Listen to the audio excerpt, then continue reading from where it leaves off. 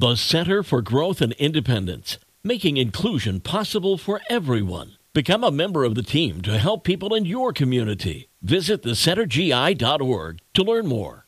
It's the best mix in the morning show on 98.3 The Coast. It's Ginger Martin here. Today's music news starts off with Kelly Clarkson, who poured her heart and soul into her brand new album, Chemistry.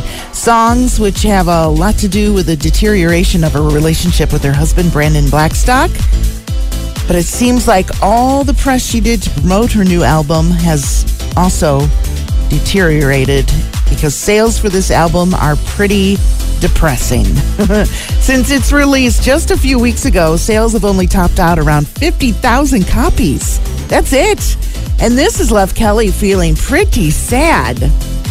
She has a successful talk show, but says, if she were going to choose between being on TV or singing, she would choose singing every time. She hopes that her Las Vegas residency, which starts this Friday, will help turn sales around. Ed Sheeran broke another stadium attendance record over the weekend. He keeps doing that. And this time it was at Nissan Stadium in Nashville at around 73,000 fans. So to celebrate, after the show, he went to his favorite karaoke bar there, which is Santa's Pub, to sing karaoke with his fans. I don't know how he's able to do that without getting mobbed.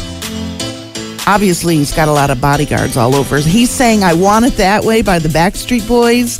The entire pub joined in with singing with him. And Cher is about to venture into the food business.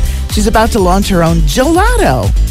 She revealed a photo on social media over the weekend showing her eating an orange and pink scoop that she called Cherlato.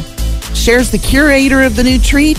Giappo Ice Cream is the creator. She says that she's going to have a lot of fun with creating Cher song-themed names for all the flavors, such as If I Could Turn Back Lime.